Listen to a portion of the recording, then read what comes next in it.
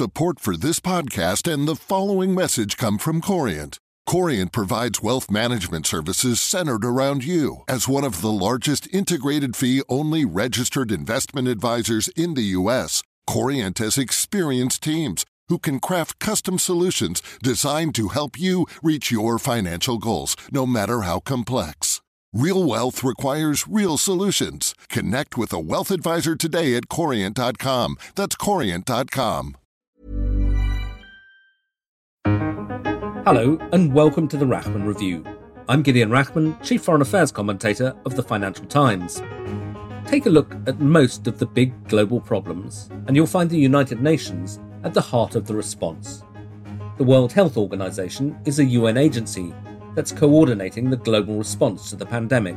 The World Climate Change Talks, chaired by Britain this year, are a UN-sponsored process. And it's the United Nations High Commission for Refugees which is charged with helping nearly 80 million forcibly displaced people around the world.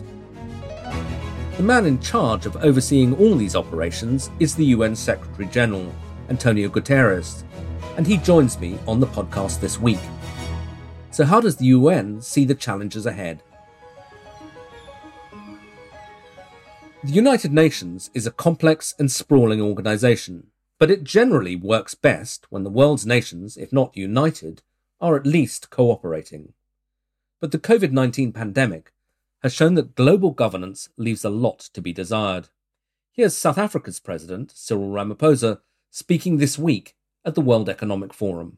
We are deeply concerned about the problem of vaccine nationalism, which, unless addressed, will endanger the recovery of all countries. Things get particularly difficult for the UN if the 5 veto-wielding members of the UN Security Council, that's the US, China, Russia, the UK and France, are at loggerheads. But that is increasingly the situation, with more talk of a new Cold War between the US and China. In his own speech this week at the World Economic Forum, António Guterres warned of a world splitting in two. We continue to fear the possibility of a great fracture, to see the world splitting in two, with the 2 largest economies on Earth leading 2 areas with different dominant currencies, trade and financial rules, each with its own internet and its own zero-sum geopolitical and military strategies. We must do everything possible to avert such a division. So when I got Mr. Guterres on the line from his office at UN headquarters in New York, I started by asking him about that warning of a world divided into 2 blocks. We are moving into that direction with 2 major economies, China and the United States, moving into a situation in which they would both lead 2 different areas, each area with its dominant currency, its own trade rules, its own strategies on the internet, on artificial intelligence. And the risk of that is, of course, that inevitably when things like that happen, the consequences in relation to security and military divides become more and more dangerous.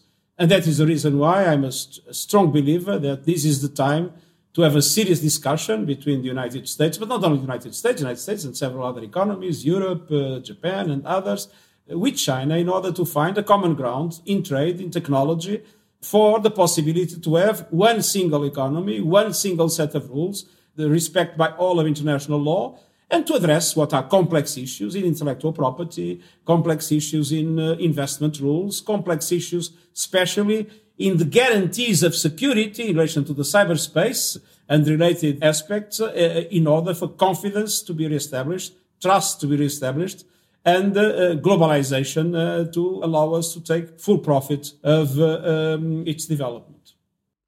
And what role for the UN in all this? I mean, presumably a world which is divided as it was in the Cold War makes your job extremely difficult.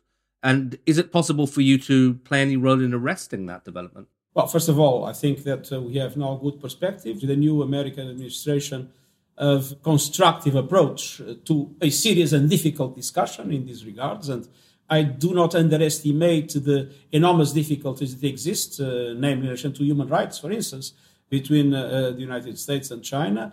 But I see that there is a strong commitment of different actors. The European Union is one of those actors. ASEAN, another actor, And from the point of view of my work and from the point of view of our advocacy, this is also essential to reestablish, I would say, a functional relationship among the superpowers, namely in the context of a Security Council that remains divided in so many issues, that allows for spoilers to be intervening in so many areas of conflict in the world, triggering those conflicts or prolonging them. And we see it in Libya, we see it in Yemen, we see it in several other parts.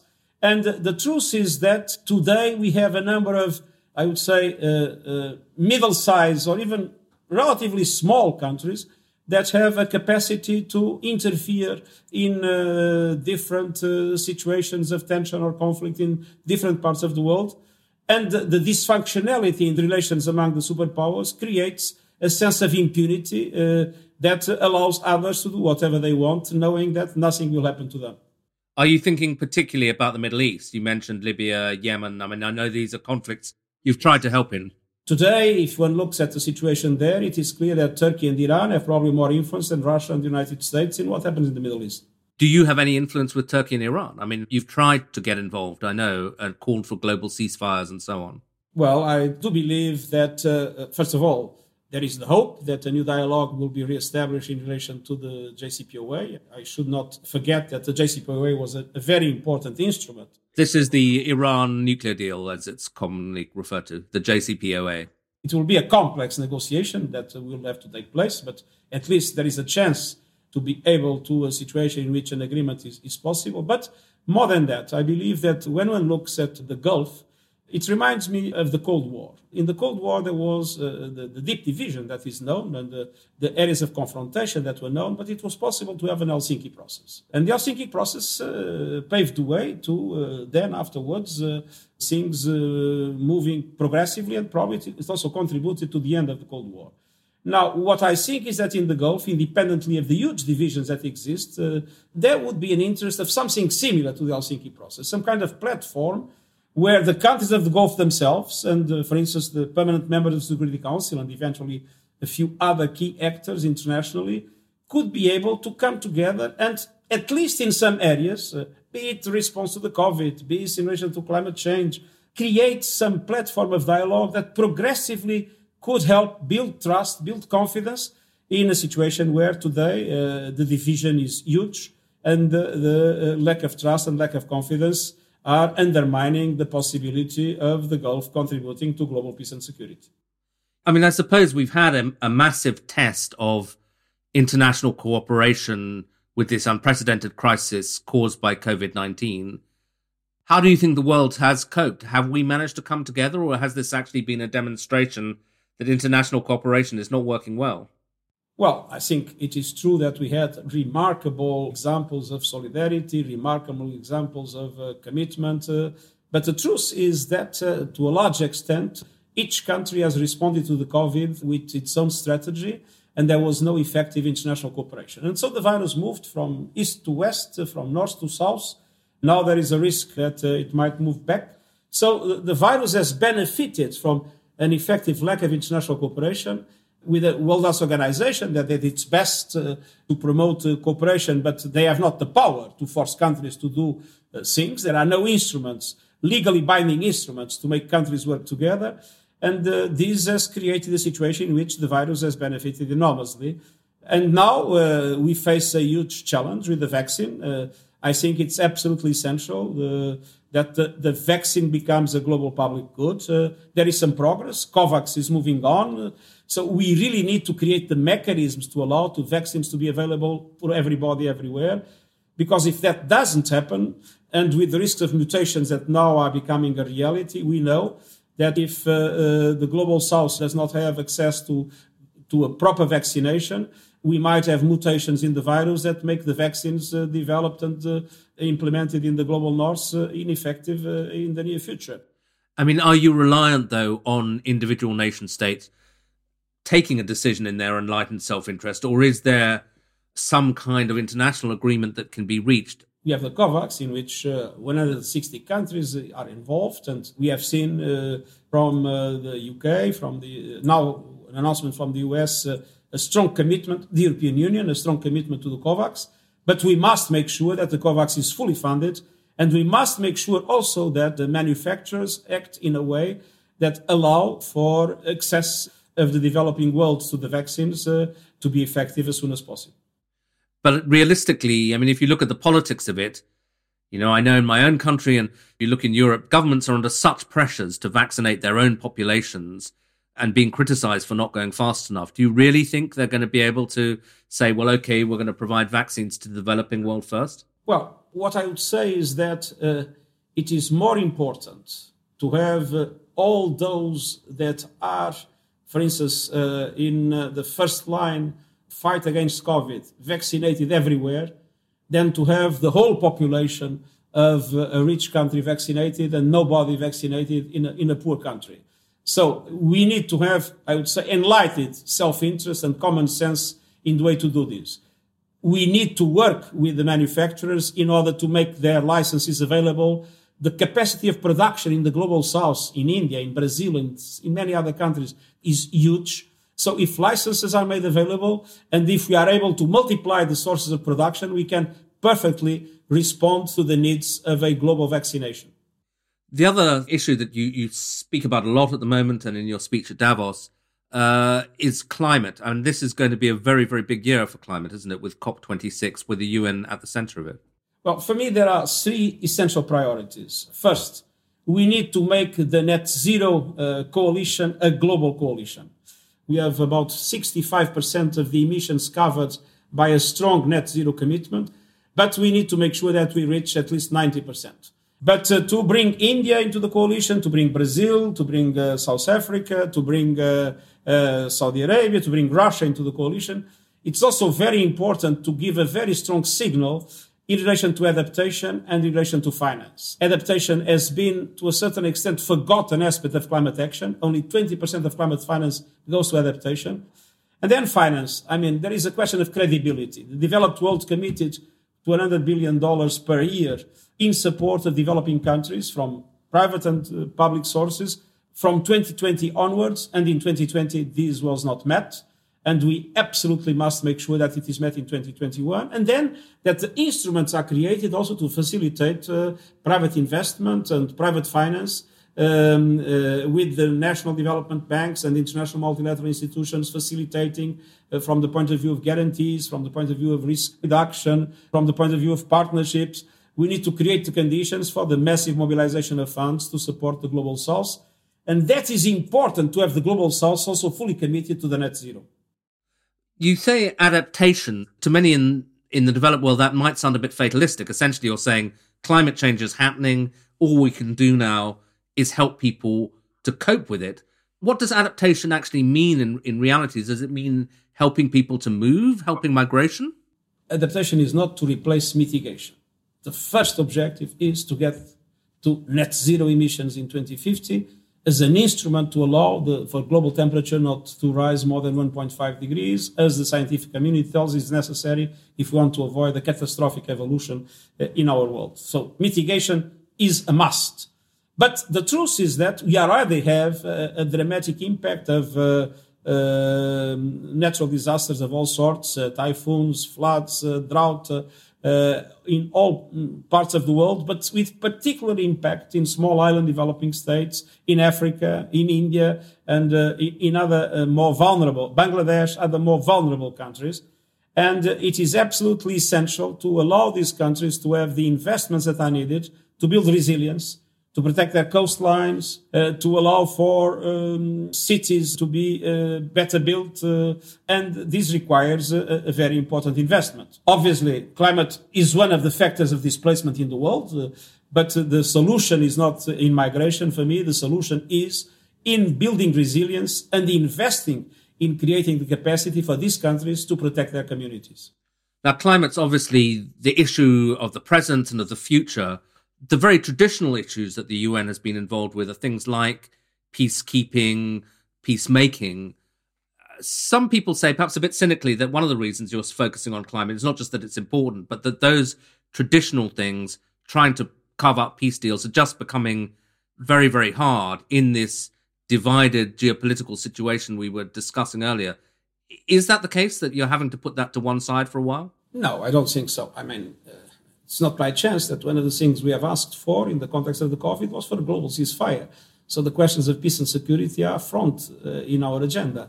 We are totally committed to a number of very important peace processes. And to be honest, both with UN action, but also with action of other partners, the African Union, it was possible to have a ceasefire in Libya. I'm very grateful to Chancellor Merkel and to the Berlin process. Of course, the problems are not solved. There is a long way to go, but there is a ceasefire. There is a political process taking place.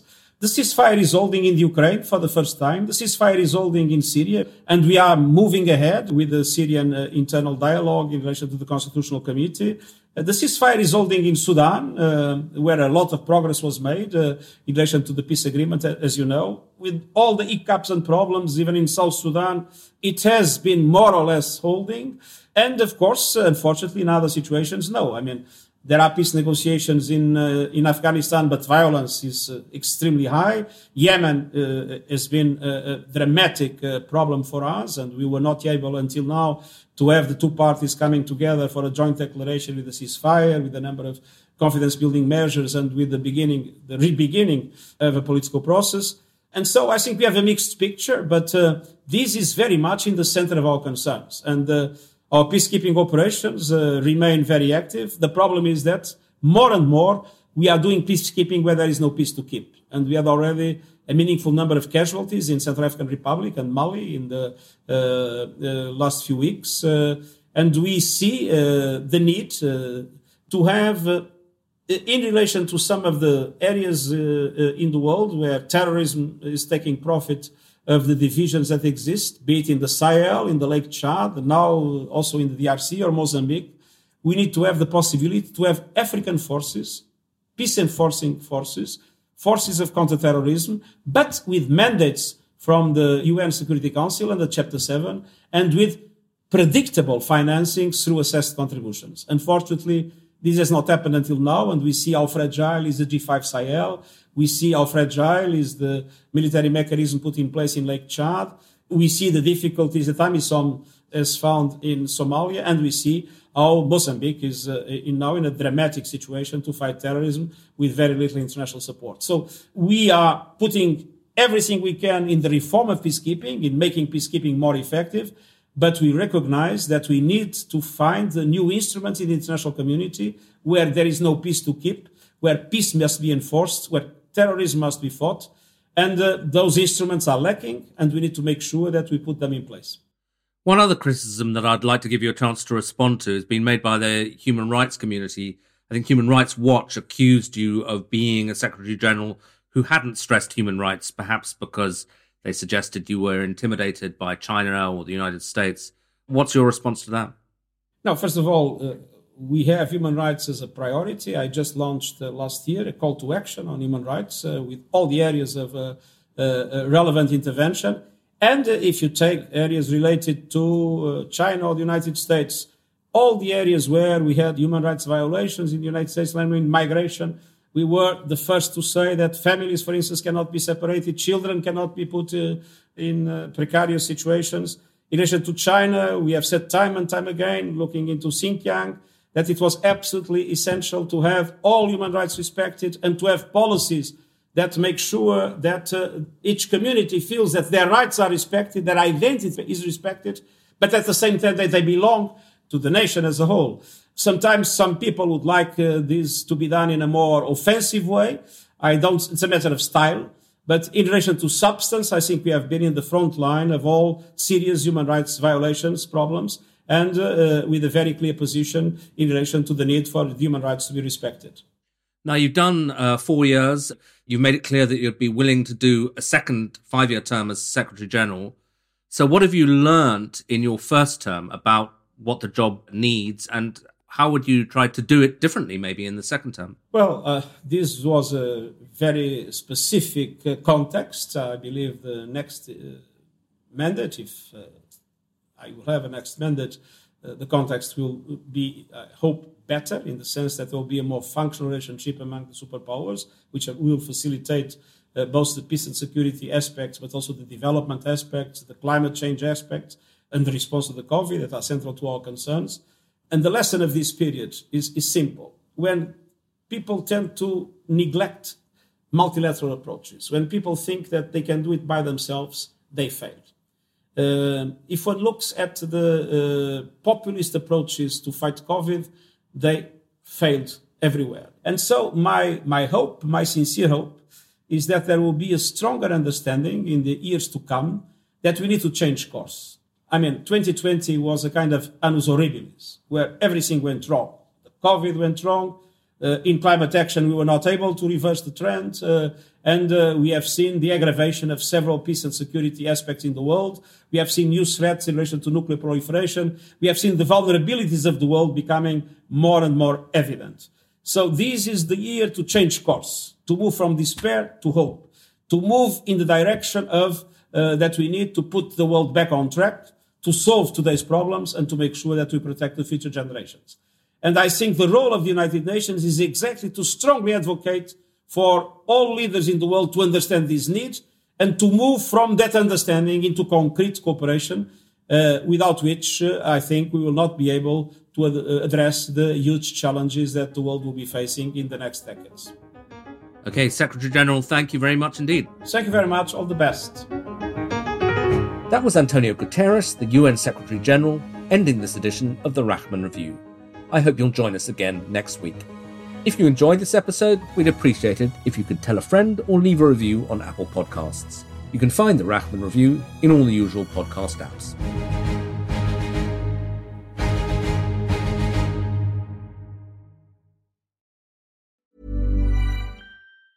Support for this podcast and the following message come from Corient. Corient provides wealth management services centered around you. As one of the largest integrated fee-only registered investment advisors in the U.S., Corient has experienced teams who can craft custom solutions designed to help you reach your financial goals, no matter how complex. Real wealth requires real solutions. Connect with a wealth advisor today at Corient.com. That's Corient.com. Selling a little or a lot? Shopify helps you do your thing however you cha-ching. Shopify is the global commerce platform that helps you sell at every stage of your business. From the launch your online shop stage to the first real-life store stage, all the way to the did we just hit a million orders stage. Shopify is there to help you grow. Shopify helps you turn browsers into buyers with the internet's best converting checkout. 36% better on average compared to other leading commerce platforms. Because businesses that grow, grow with Shopify. Get a $1 per month trial period at shopify.com/work. Shopify.com/work.